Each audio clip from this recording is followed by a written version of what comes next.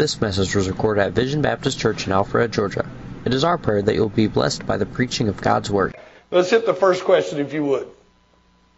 What are the plans for the future church building? Did you just type that in real quick, Robert? You had somebody type it in. Okay, well, we just talked about that. I think Robert did. Micah, Chuck, do y'all think he did? Did you? We just talked about that. There's some exciting things. Of course, it'll take a year or so. We're going to try to get some plans together, and the guys will be talking to you about what our needs are in a church. There is a trust or a grant, I don't know what you call it. What'd you call it, David? Trust, that will give us half of the cost of our auditorium. And David just found out about the auditorium of the church in Sylva, North Carolina, and that they were connected to, I think, through Ms. Du Bois' family. And they gave them, how much did you say, $480,000? $420,000 just gave that to them for helping on the building. And the church that the Brother Watson that was here from Calvary Baptist Church in Ashland, their church, I think, got $600,000. And it's mainly for independent Baptists. It's a good thing. So you help get things together. We'll be planning and working over the next year. And after that, we're always going to be trying to come up with the money because we need a lot of money in the bank. And so 1, 2, 3 years from now, maybe we'll start building. So who knows? It depends on what God does, how the money comes in. And so if you would start praying about that, I think that'd be good. And we'll get us a building built. And I think that's going to be exciting. So I hope you'll help. There's a lot of things, you know. The guys are going to put together a have-to-have list and a everything we want list. And you don't get everything you want. You can say all you want, but we'll be left with what we can afford to pay for. It's kind of like when you go to the store. You'd like a whole lot of stuff you don't get to buy. That's the way it's going to be. So talk to the guys. Talk to any of the men that go to the deacons or deacon and training meeting, and they'll be glad to talk to you. And I understand we want a bathroom in the nursery, for example. And I bet that potty is a little bit shorty. What do you think? So anyway, all right, that's that question. Next one. I bet that was not part of the 10 I was warned about. In your first message of the Beatitudes, you spoke about repentance. Is this still applicable for a believer? If it is, then how do we live it out? And somebody was listening. Obviously, I believe you get saved. I believe that repentance is necessary for salvation. Among independent Baptist circles, that is often questioned because a major group in the independent Baptist movement tried to say you don't really need to repent. But in the Bible, the word is a very common word. It's a very normal word, repent and believe. Repent, be saved. Repent's a common word. So repent just means I would realize that what I'm doing is wrong. I'm in the wrong way. I have the wrong attitude. I've not turned from that way. It's not about you quitting sin. It is about you realizing it's wrong. The main problem, the main sin we have that we're getting saved from is not smoking, drinking, cussing, dancing, or going with them to do. The sin is you went your own way. And repentance is you'll turn from your way to His way. That's what repentance is. You turn from your way to His way. By the way, you need to repent if you're a very good person. You need to repent if you're a very good person. If you're a very good person, you're an extremely good neighbor, you take care of everybody, you pay all your bills, you never do anything wrong, you're a member of every benevolent type club in the city, you could go to hell because you're going down your way. So you repent. Now, I think the real question is it still applicable for a believer? I really think it is. Because I think we live a life of repentance. Not to keep saved, but I will tell you this. If I'm going to work with you, you know, I've hurt people's feelings in the ministry. I've hurt people's feelings as new as Vision Baptist Church is in Cobb County. I've already hurt somebody's feelings. And I could tell I did, so I just went to him and I said, man, I'm very sorry. I did not intend to do that. I did not intend for you to take it that way. I'm sure I could have said it better. And I said, would you forgive me? That's repentance. So the idea, no, you don't have to repent to be saved. No, you're not doing any works to be saved.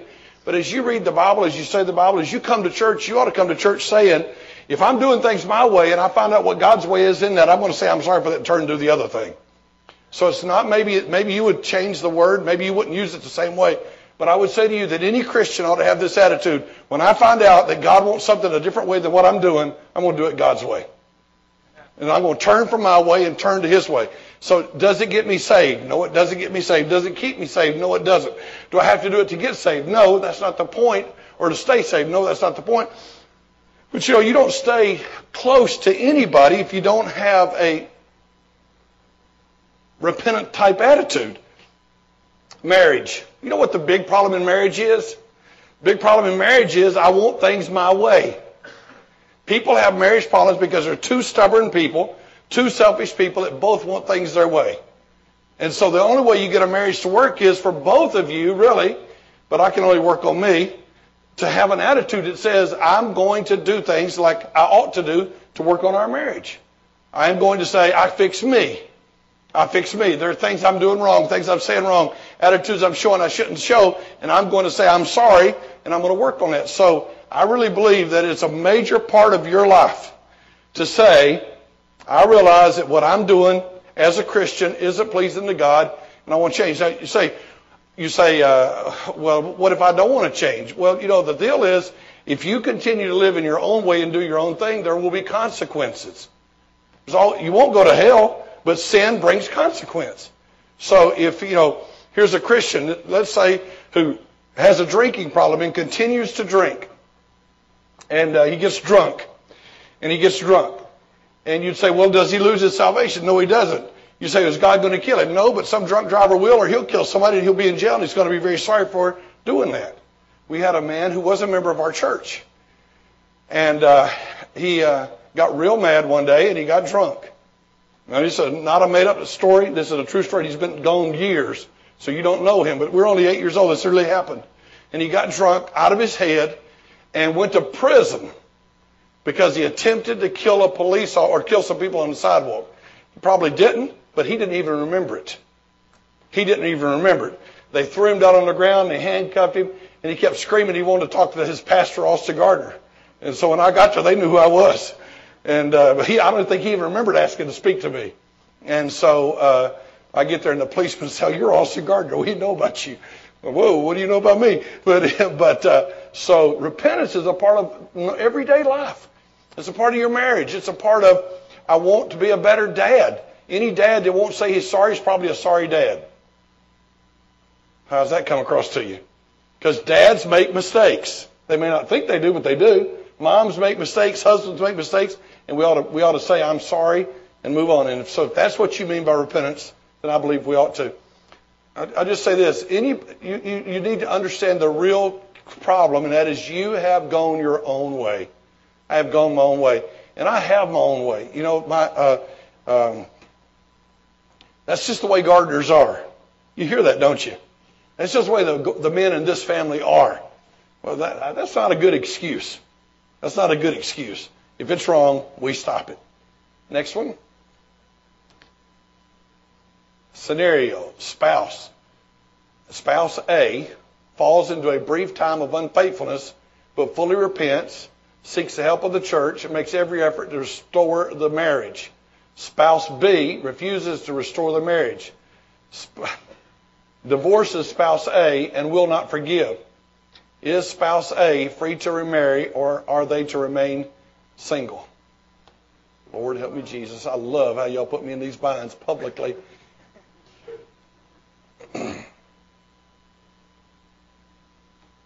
Spouse A falls into a brief time of unfaithfulness. That would mean adultery, fornication, sex outside of marriage. They fully repent. They seek the help of the church. They make an effort to restore the marriage. Spouse B refuses to restore the marriage. Divorces spouse A and will not forgive. Is spouse A free to remarry, or are they to remain single? I'll just give you my answer and get crucified. Here we go.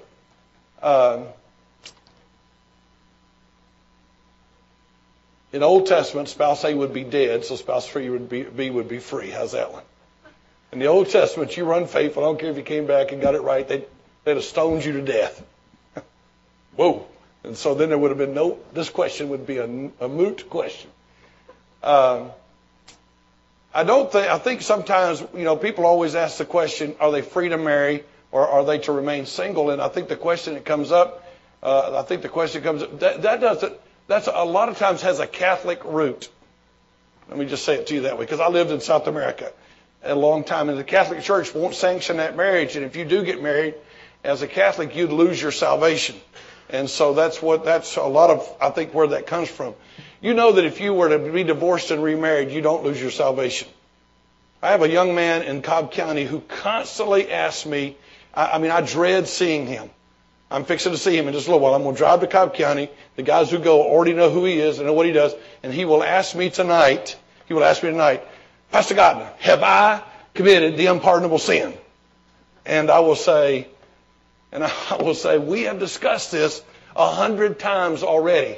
And he will say to me, but let me tell you what I did. And I tell him all the time, I say, there's no sin you can commit that makes you lose your salvation except refusing to repent and turn to Jesus Christ.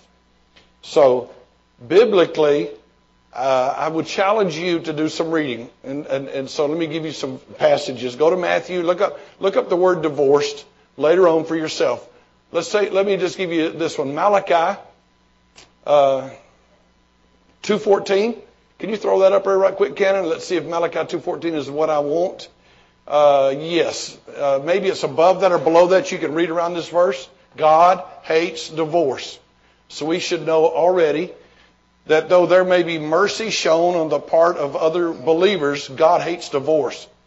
So among us, no matter what anything else I'm about to say, I want you to know we hate divorce. God hates divorce. Divorce is a horrible thing. I should get an amen there. You should be committed to the wife of your youth. You should be committed all of your life, and you should work at your marriage. God hates divorce, and you should not be trying to get out of it. There was a preacher named John Wesley. He is technically the founder of the Methodist Church. John Wesley had a horrendous marriage. And one of his friends came into the parsonage one day and caught her holding John Wesley by the hair of the head and dragging him across the floor. Latasha, don't be getting any ideas. He ain't got no hair. So, for anybody that's watching, he's bald-headed. Okay.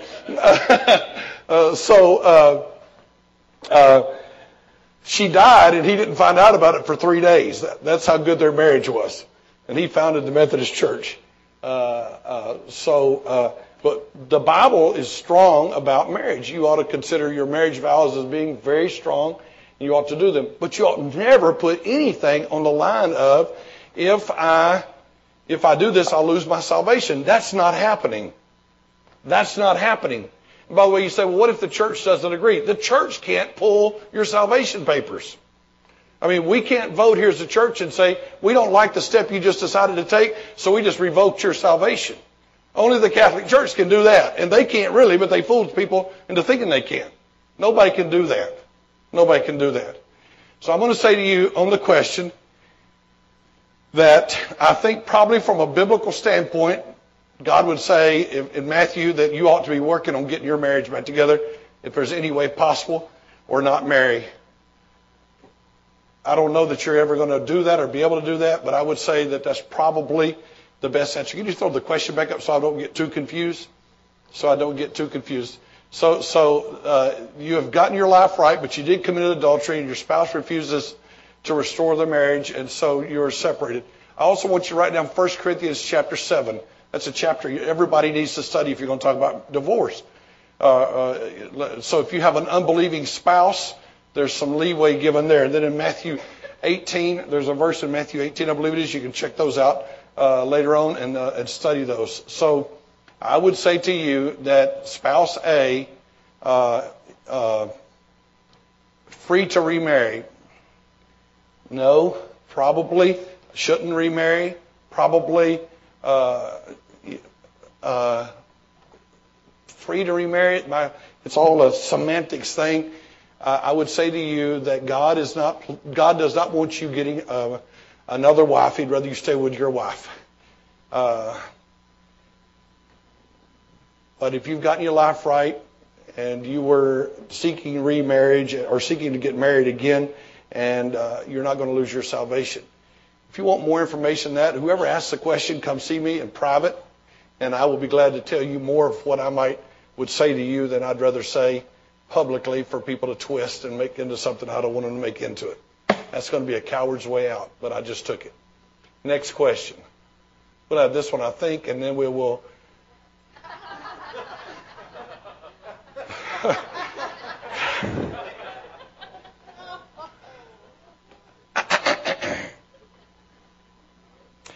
I think if you'd come talk to me in private, we could work this out right here real good.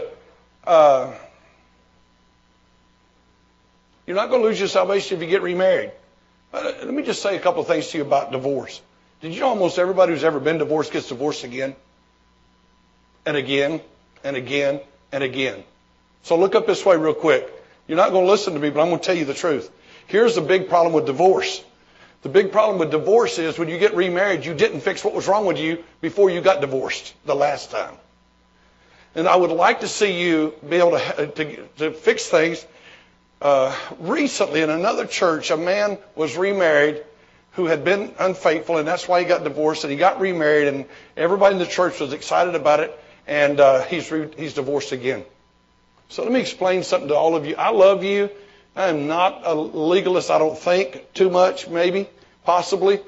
I try not to be. But I would just say to you that the problem with divorce is that divorce is caused by you not doing right.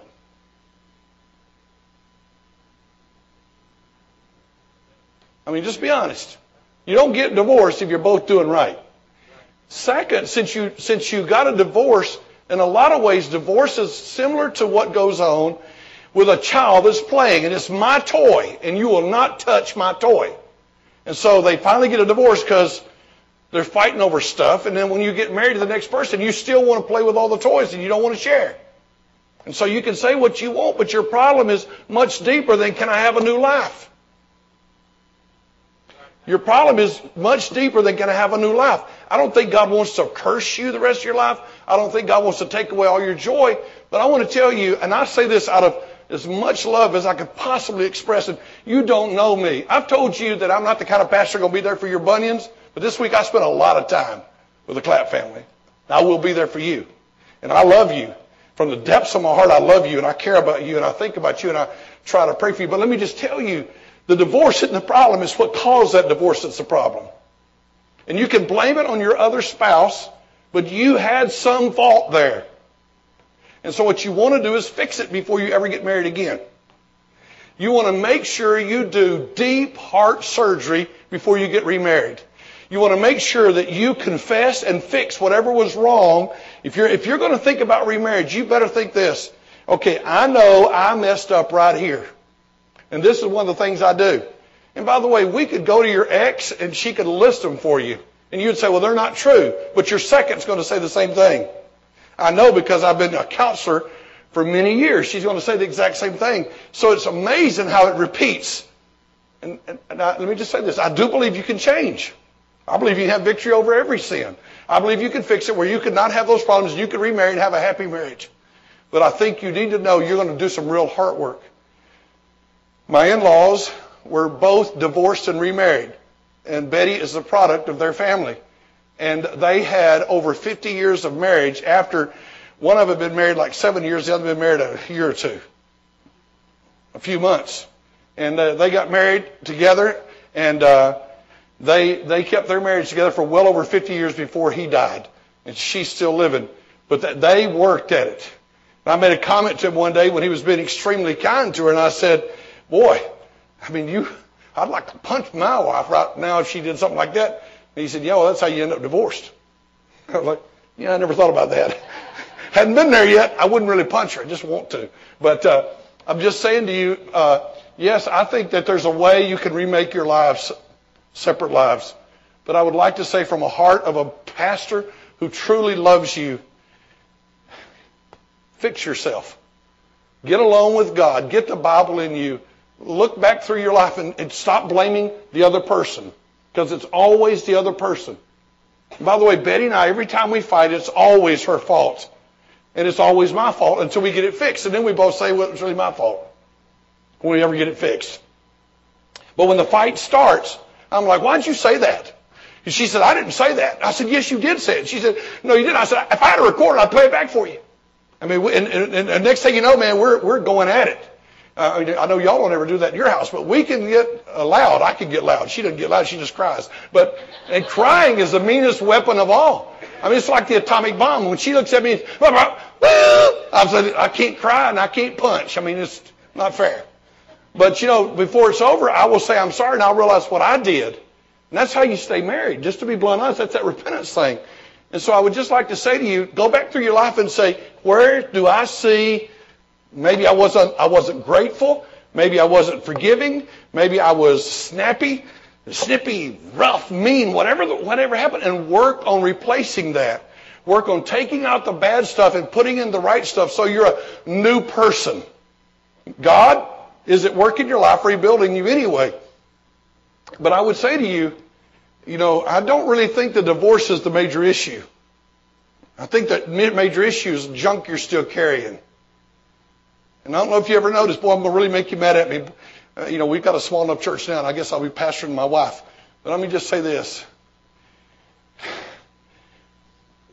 You become a bitter person because you hang on to that junk, and now you think it was all her or all him, and you blame it on another person, and you develop a whole lifestyle of blaming others.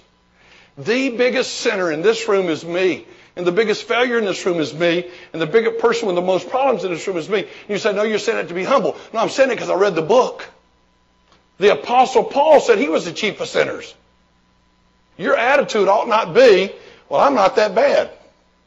Most Christians walk around the room just like this. Well, I'm not near as bad as those guys. I'm not near as bad as those guys. And we rejoice in evil instead of being honest and looking at ourselves. And I can be so prideful. I can be so selfish. I can be so arrogant. I can be so defensive. I can have my inferiority complex on my sleeve and get my feelings hurt so easily.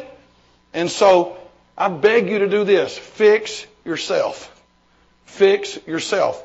Get in the Bible. Get the Bible in you and be honest. And then in your friendships, this is what's great about a church. There's a million things that are great about a church.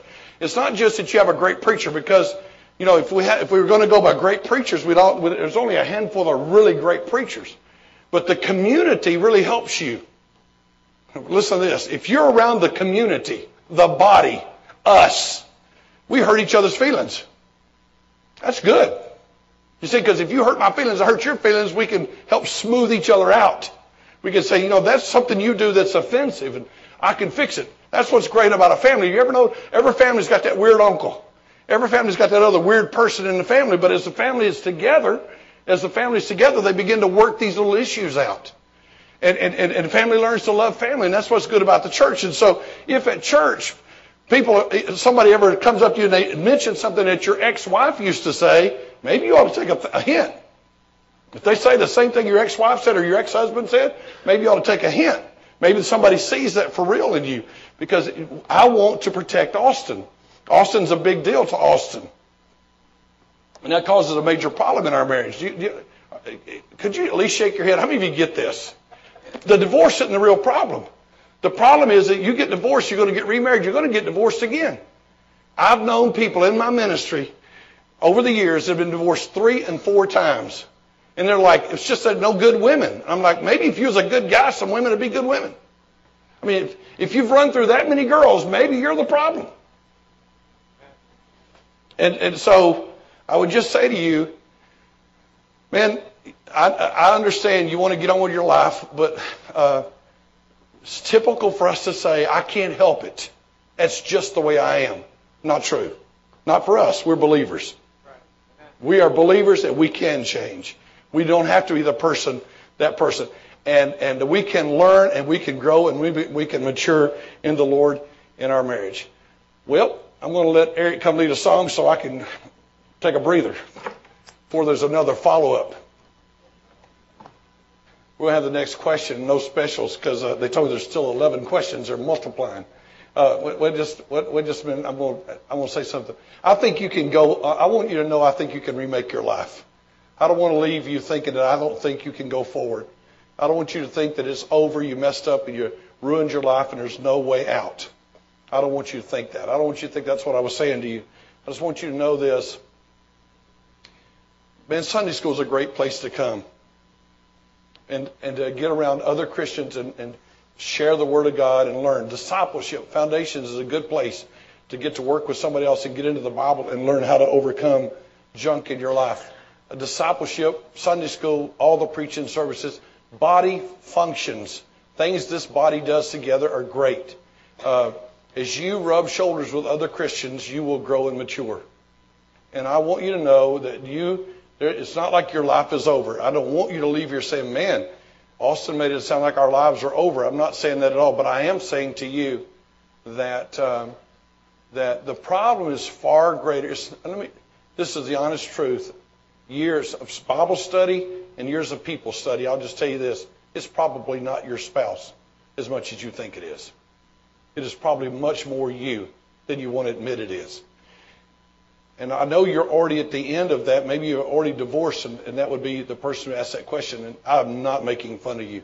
I am not. I hurt for you. If I were in your position, I would want somebody to show compassion, and I want you to know I'm trying to. But I would just say to you that before you move on and try to move into another sphere of your life, that you need to work on fixing things. Fix what's broken in you. Your marriage broke because there was broken stuff. And by the way, broken marriages break more things. Because when you get a divorce, you break more stuff. It was broken enough to get a divorce, and when you got a divorce, you broke even more stuff. Because the thing about the way God made marriage work and the way God made intimacy work, and boy, I'm being blunt with you, but you are welded together. When you become one flesh, it is in essence like being welded. And if I've talked to tons of people that are welders over the years, and if you take a piece of metal that's been welded to another piece of metal and you break it, it probably won't break in the weld. And some will come from this side, and some will come from that side, but everything is broken. It doesn't just break apart nice and easy in two whole pieces again. And so I'm going to say to you, let's work on fixing you. And I want to help you. And our church wants to help you, and we love you, and we care. And I don't want you to leave here saying, man, there's no hope. There is hope. But you better learn the right thing to do. Now bring up the rebellious child. Well, we're going from the mama to the daddy to the kid. What's the Bible say do with a rebellious child? Take him outside the city and stone him till he's dead. That's what they did with a child that cursed his parents or hit his parents. Don't do that. Don't do that.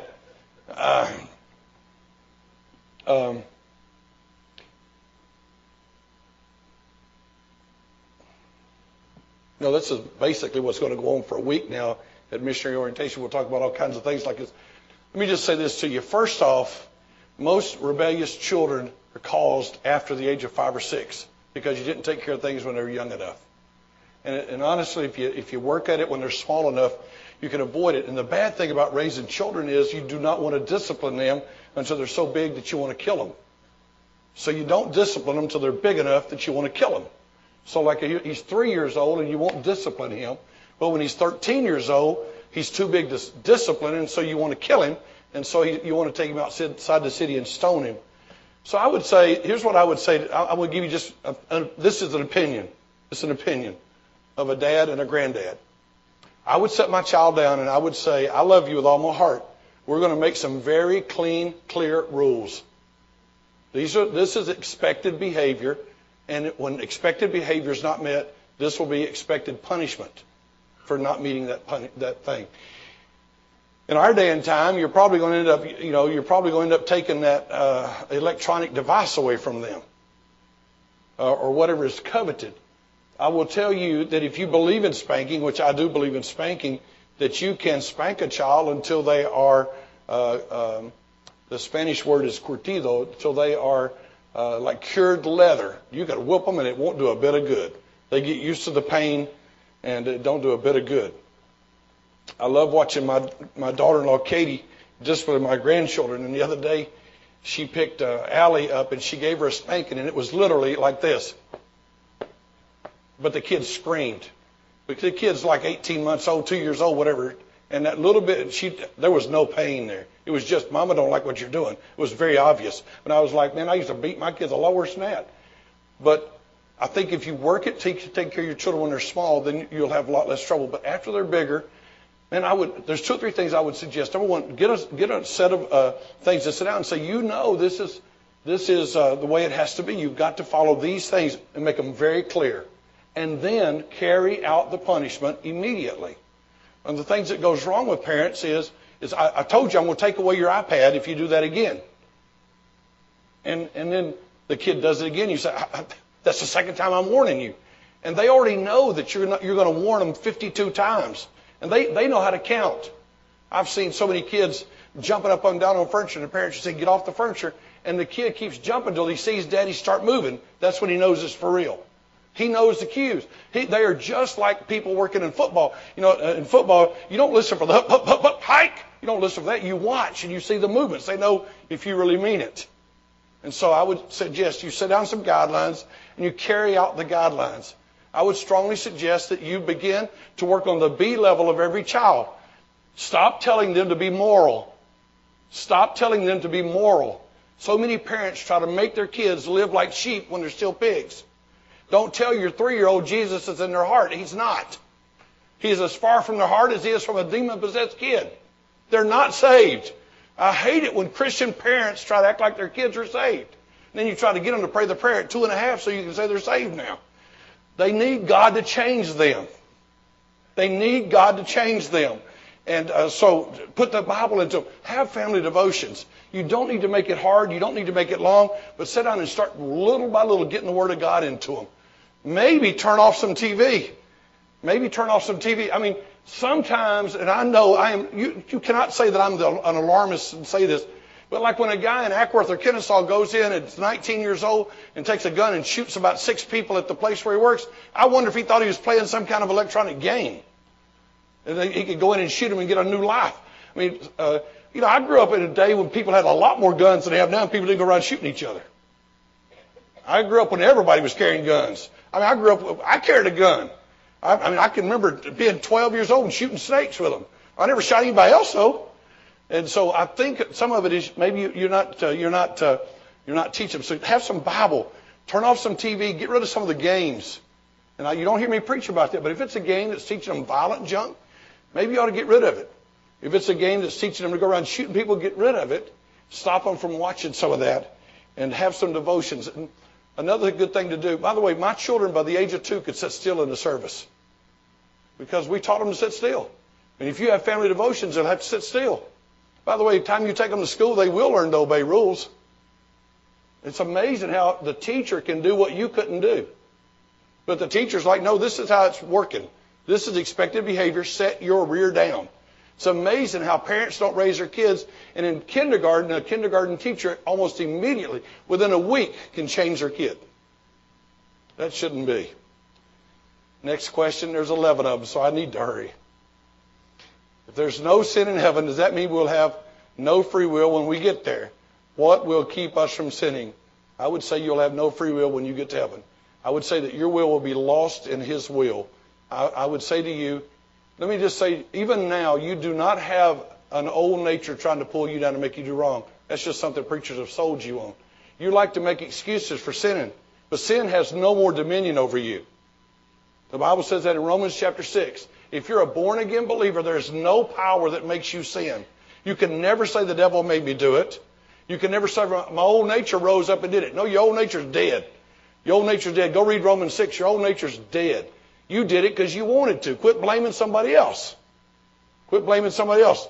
So now we do things out of habit. Now we do things because we want to fit in with other people. Now we do things because we want to do them. But you have power over all sin. All sin. Somebody comes to me and says, I was born genetically a homosexual. And I say, absolutely not. If you were born again, you're a new creature. Even if you had been born genetically a homosexual, the second you got saved, you're a new creature. You are not genetically predisposed to anger. Because when you became a Christian, you got a new nature. And your new nature is a nature like Jesus. So the honest truth is, start living out who you are. Start living out who you are. Find out what the Bible says that you are, and God will help you to live it. So when you get to heaven, no, we're not going to rebel against Him. We're going to... Fact is, here's what happened in the book of 2 Corinthians, what is it, chapter 2? We went through it as we preached through it. You remember what happened? The law was written on tables of stone, and it's a ministry of death. It's a ministry of condemnation. The 10 Commandments are only to condemn you. The Ten Commandments are to kill you. The Ten Commandments are to bring you to your knees knowing you can't. And then you go to the ministry where He writes it on your heart. Watch this. You see, if you went to Betty and told her, you need to love your husband. I got this question actually on a missionary email ring within the last 30 or 40 hours. I got this question. They said, what about all the people that are predisposed to be homosexuals? And I said, they're not. And you see, if you went home to your wife and said, why do you not want to live with me? Why do you want to wander around and go with... If a wife is in love with her husband, she doesn't want to be unfaithful. If a wife has her eyes towards her husband, you really don't even need to give her a whole lot of instruction. I remember when little Catherine skipped out of the room. I can say little because I'm 60. But I can remember when little Catherine skipped out of the room on the arms of her husband. There was no need for me to go back and say, now you sit down and listen to me, you little Catherine. You are to love him, you little punk. You are to love him. I don't want to. Yeah, it's pretty obvious she did want to. And when you got born again, there was a new want to put in your heart. You fell in love with Jesus. And that's who you are, and so it affects what you do. So none of us have any excuse to drink or commit any other sin. If we do, it's because that doesn't mean that you are sinless. It just means that you have no excuse. We do believe that the law still works, but it works written in our hearts now, not written on tables of stone on the outside. Next question. Can you discuss Bible study and how you prepare a Bible lesson for presentation? Can you throw that to the last? I do that in teachers' workers meeting. If I have time, I'll say something about that. How does Jake and John Walls affect what we, Vision Baptist Church, are going to do, how we're going to do missions in China? Not at all. That's a good question. I don't know who asked that, but that's a very good question. Let me explain something to you. John Walls and Jake Talby have been kicked out of China because they did what they were sent to do.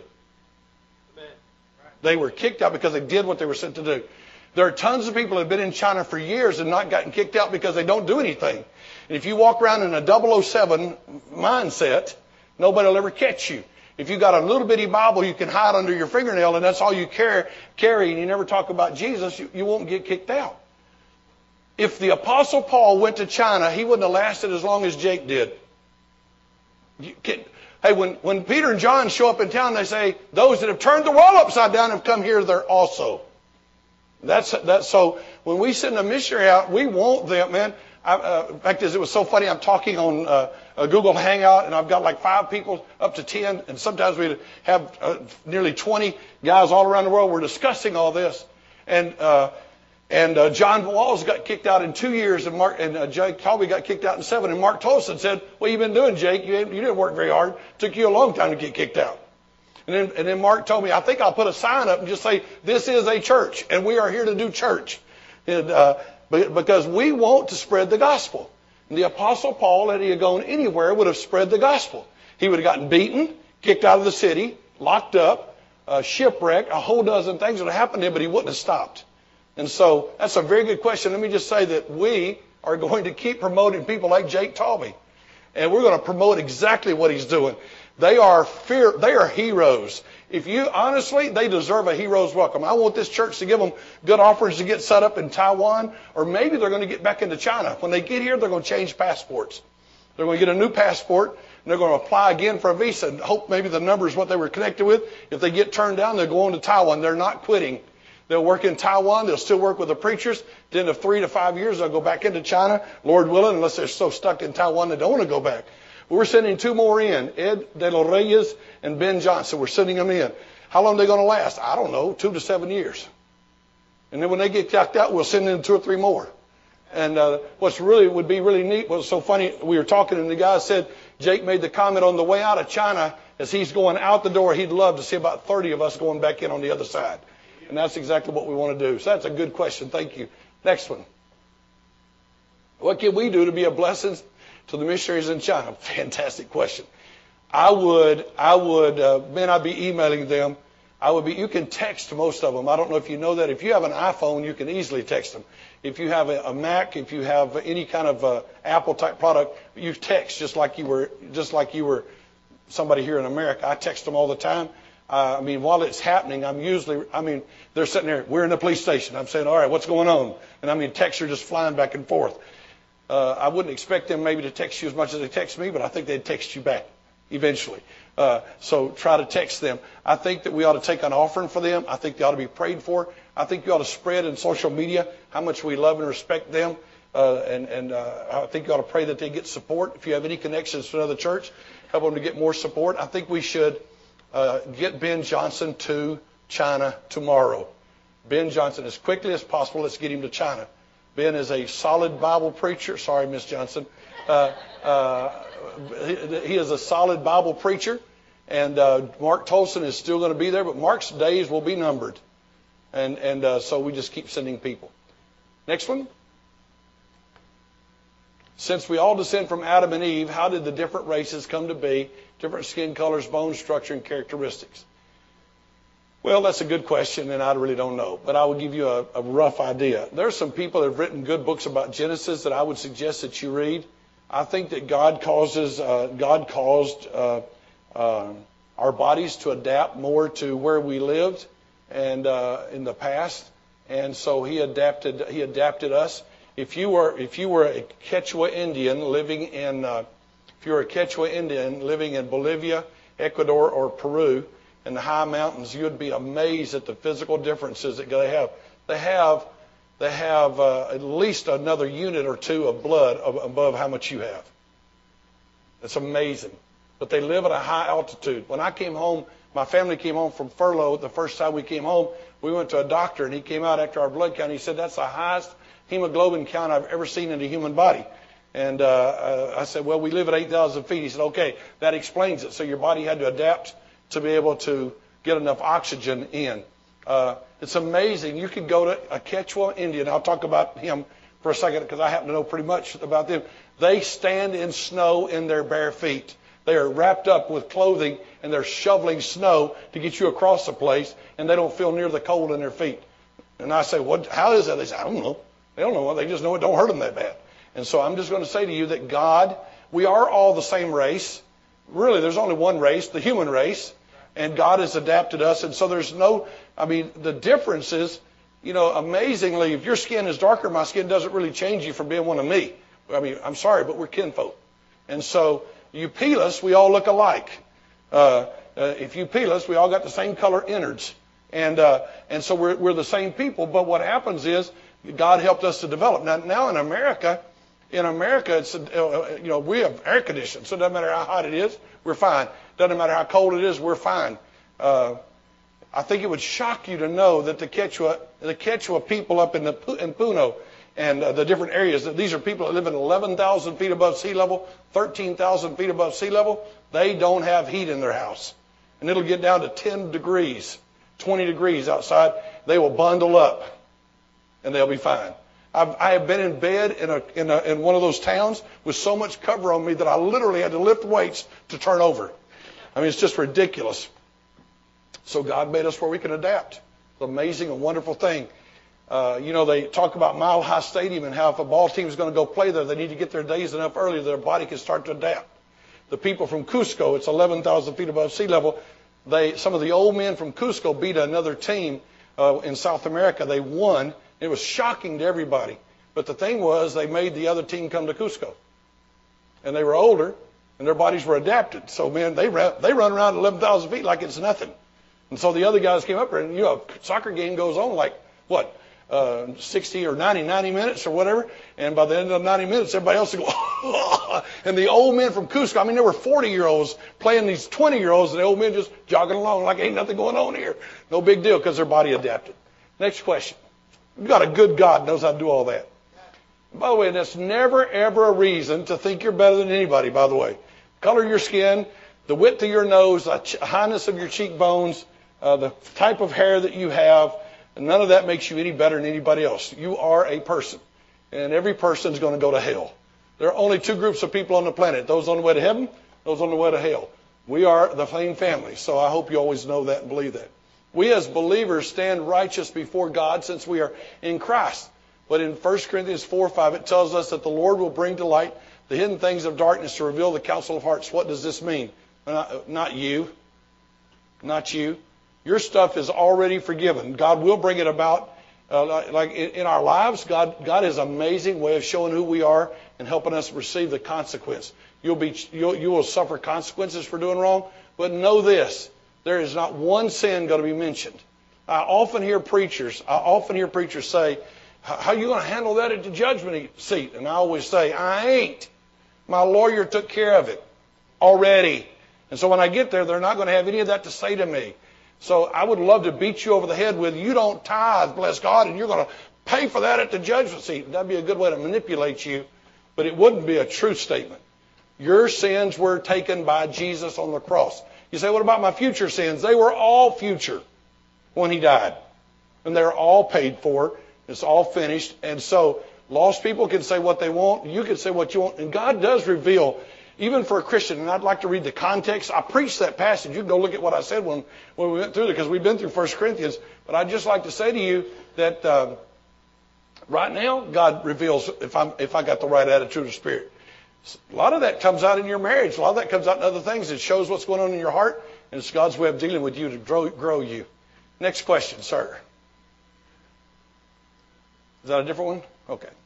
Okay. Confess your faults. Man, I'm telling you. Confess your faults. Can you explain how this should be practiced in the church? Yeah, I think when you do wrong, you should say you're sorry.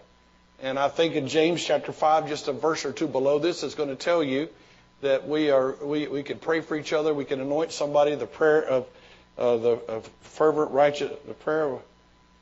prayer of a righteous man availeth much, something like that. So as Christians, when you're asking God to do something, it's amazing. It's amazing, by the way. Let's watch this one. Did you know that if I want to talk to God and I haven't been treating Betty right, God doesn't listen to me? It hinders my prayer. It's not about my salvation, not something about the judgment seat. It's the hindrances now. Look at 1 Corinthians chapter 3 and verse 7 with me. 1 Peter 3:7. 1 Peter 3:7. Look what the Bible says. I'm to live with my wife according to knowledge. And I treat her as a more valuable vessel. That doesn't mean by that she is weak or like she's dumb or weak or like... I've met plenty of women that could whip men. It's not about that kind of weaker. It's like fragile. It's like special. It's like that. So it says, being heirs together, we are equal. There's no thing of I'm the big man, I'm the man of the house, and you are not. You can't get to God without me. We're joint heirs. We're heirs together, but that my prayers be not hindered. So here's what God's doing with all of us. When we do wrong, I don't have to face it at the day of judgment. I got to face it right now. I got to face it right now. So here I am dealing. Betty and I are fighting, and I'm praying God will give us a good offering for the church. And God in heaven said, "I'd like to hear you, Austin, but you and Betty have been fighting. And so if you'll go fix that, we'll talk." Because God wants me to work on my marriage. God wants me to work on my marriage. It's important. Same thing with our brothers. If we don't have this, as far as I know, in fact, as at the deacons meeting, it was discussed just a second ago, how some churches split over buildings and over building projects, and the comment was made, that's not how vision is. But the point is, we don't want to keep hard feelings ever. So confess your faults. If you hurt somebody, say you're sorry. Repent. Say you're sorry. Don't always be going around saying that they ought to repent. I ought to be the first person to say, "I'm sorry. I'm sorry. I was wrong. I won't do it again. Please forgive me. I'm sorry. I was wrong. I won't do it again. Please forgive me." You might even say, "I'm sorry. I was wrong. I might do it again, but I don't want to do it again. Please forgive me." Learn to say that. It ought to be a regular part of our vocabulary. Next question. It is 6 o'clock. I'm reading the book of Leviticus right now, and while the sacrifice and temple traditions are interesting, I'm struggling to find application for my walk with Christ. What can I do to make the most of my reading of Leviticus? Read Ephesians with it. And that's what we preached here in our church. We went through Ephesians and Leviticus at the same time. But let me just explain something to you. Every time you read Leviticus, all right, I love those books. But I'm going to give you the answer. Every time an animal is killed and its blood is shed, that's Jesus. That's Jesus. So when you read that, think, man, they did wrong and an animal died. I did wrong and Jesus died. See, that'll change that whole perspective. So yeah, the traditions But those traditions they were all pointing to Jesus. And so every little offering, every way they dressed, everything they did was to say, Jesus is coming and He's the Son of God. Jesus is coming and He's going to pay the sin debt. We don't make sacrifices anymore because Jesus was the ultimate sacrifice. And so that'll help you with Leviticus. But don't get bogged down. If you're having trouble, read it. If you're reading 3 or 4 chapters a day, you'll be through it pretty quick. Go on to the next book, and every time you go through it, you'll learn stuff. I find stuff all the time. I learn new stuff out of the Bible. I wish I could tell you I've already learned it, but I haven't. Next question. What's the difference between the permissive will of God and the directive will of God? God told Isaac specifically, do not go to Egypt. Genesis 26:2. But in Genesis 46:3, He's allowing Abraham to join Joseph there. How can you tell if God is allowing it because it's best, or if God is saying, okay, fine, that's not best for you, but it will work? I'll just say this to you. Most of the time it won't work too good, and it didn't work too good for old Isaac and Jacob and the family. So let me just say this. God's will is that everybody be saved, but not everybody will be saved. And God's will is that you would obey Him. God's will is not that you get a divorce, but you may end up getting a divorce. God's will is not that you would do wrong, but God's love will still be there for you. And let me just say for all of us, don't push the envelope.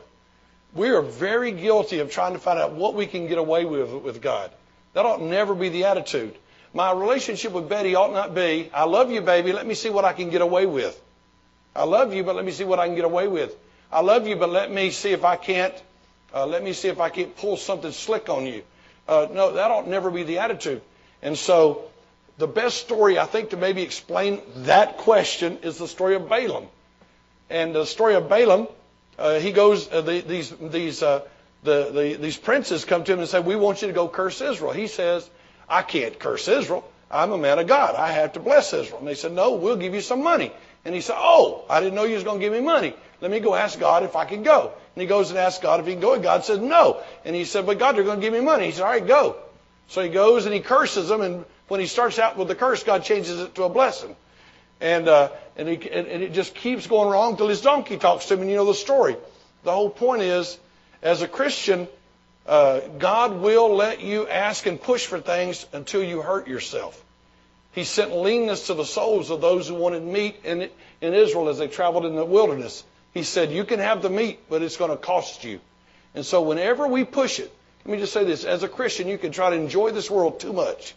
If you enjoy this world too much, you'll send leanness. But let me just say, let's take a family in our church that would say, as a Christian, I don't really have to be in church. I can really miss church. I don't really have to show it as a, it's not, I'm not a legalist. Bless God, we don't go to one of them churches where you got to go. But watch this. Everything you do is influencing somebody who's watching you. Everything you do is influencing somebody that's watching you. And so as my children watch me not show God first place, they will learn to do the same thing. And they will become what we are.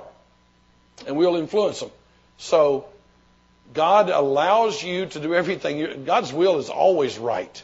And God will allow you to do stupid stuff. But why would you do it? If you can start back up and say, God, what do you really want me to do? Not what I want. Go to God with a blank sheet of paper and say, here's a blank sheet of paper. Write your will on it and I'll do it. Don't go to God and say, this is what I want. You make it work. Because in the long run, it's going to bite you in the rear end. You're going to get hurt. We can't play with God. He's bigger than that. You can't play with Him. Is that it? One more. All right. What does the phrase will worship mean in Colossians 2:23? Can you throw the verse up real quick? Which things are indeed a show of wisdom and will worship and humility and neglecting of the body, not in any honor to the satisfying of the flesh. I preached a whole sermon on that in Colossians, and you can find that. If the guys in the back can't tell you how to find it, you can find it. Bo can. I know Bo knows where a lot of things were uploaded. I'll give you a brief answer. There's a part of us that wants to do things. Grace is hard to accept. That somebody just loves me without me having to pay back is hard to accept. That somebody would just care about me like I am is hard to accept. And so sometimes we want to beat our bodies and bring our bodies into subjection, neglect our bodies, be harsh to ourselves, so God will like us. And it might make you look good, but it doesn't do any real good. And so many of us, I was raised with the idea that I had to live a certain moral life code. And I had to do this and not do this, do this and not do this. And I was raised with most of the emphasis on me. Most of the emphasis was on me. I had to do, not, do, not. And that was the way I lived. And so it was very hard for me. So I was very judgmental.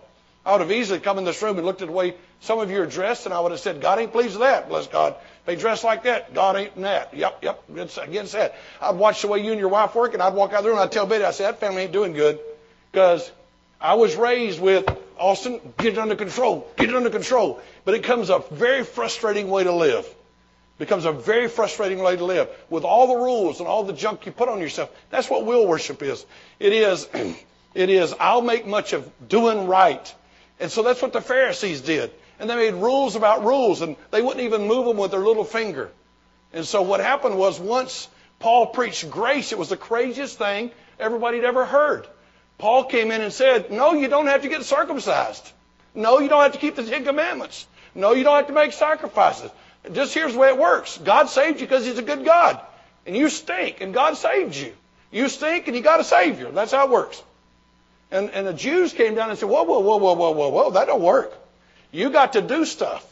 And so they started putting rules on the people. And Paul said in Galatians, he said it in Colossians, he says it in Ephesians, he says, stand on your liberty. Enjoy your liberty in Christ. He said people come in to spy out our liberty. And so we fall into this trap of things that we do because we think that by doing or not doing these things, God will like us more. But it's not how it works. And so I spent many years of my life being a pretty rough preacher and talking about, in fact, it's pretty hard. If you preach through the Bible, it makes it very difficult because He doesn't do that much. But I knew where every verse about your dress was. And I knew where every verse about things you shouldn't do, smoking, drinking, cussing, dancing, don't want them to do. I knew every verse. But when you preach through the Bible, you don't run into them very much.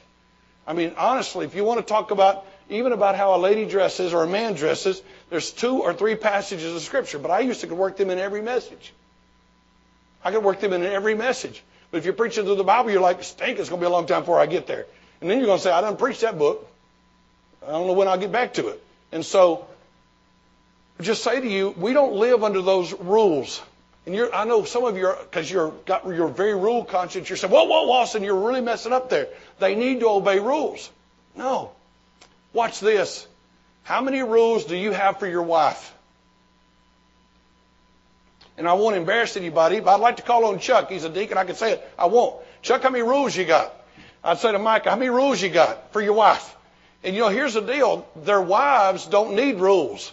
They got a heart. Well, if you'll listen, this will change your life. You hire a maid, you better have a bunch of rules. You will show up at this time. You will change the baby within this much time when they mess a diaper. You will dust this. You will. And if you don't, we'll fire you. If you come in late, we'll deduct money from your salary. And you need to make a whole bunch of rules. It's been going around Facebook quite a bit here lately about the call to be a mother. And the interview to be a mother. And after they get through here and all that a mother does, the interview says nobody would ever take a job like that. Stand on your feet all the time, be available 24/7. And it goes through all the things. All it is the things a mother does. And at the end of it, it says that job describes a mother. Because Mother Day is coming, so they got that on the internet. Well, you know what? I can tell you right now. I can tell you right now that Catherine and Lisa do everything any rule could mention. And they do it because they want to. They do it because they're in love. And when you fall in love with Jesus, you don't need will worship. You don't need beating of the flesh. You don't need a bunch of rules. You just need to be in love with Jesus. And as you're in love with Jesus, you're like, man, what do you like? So in my house, for example, we don't eat sweet potatoes. I mean, I just say we don't eat sweet potatoes at my house, nor lima beans. Okay, I don't mind her fixing them for her, but she ain't fixing them for me. We've been married 41 years. So we go to a restaurant. She goes to Cracker Barrel she loves. I think it's Saturday. They serve lima beans. We go in there and she goes, it's lima bean day. I say, I'm glad you can have lima beans. Eat them and enjoy them. But she never comes in there and says, I fixed lima beans tonight. My daddy and mama used to.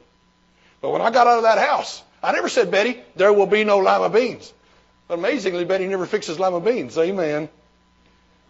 And she knows what I like, and that's what ends up happening. And so when you love Jesus, that's what be, do, serve, train's about. The B level is because it's who I am. It's what I want. I don't need to go back here and say, Catherine, you are not a Pearson, you're a Rastelli. If I said that to her, she'd say, duh. And if I said, you need to love your husband, she'd say, oh hat. She'd say, you don't need to tell me this junk. She'd say, I'm so in love with him, I do things he wants me to do just because I want to do them. I could say, we go hire a maid to do what Catherine does. You're going to have to watch her like a hawk. You better get a whole list of 10 commandments, maybe 1,000 commandments.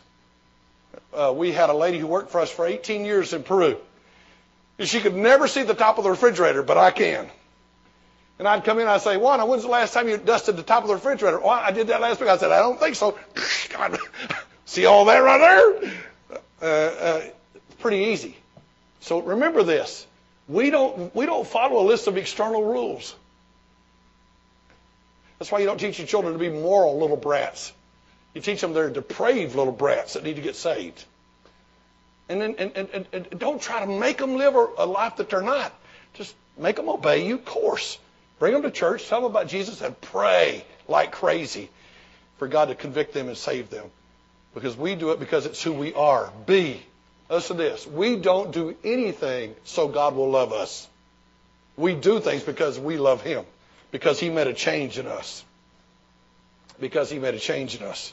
So B affects do. Do does not affect B. That was the last one. Is that not correct? All right. This message was recorded at Vision Baptist Church in Alpharetta, Georgia. For more information, log on to www.visionbaptist.com, where you can find our service times, location, contact information, and more audio and video recordings.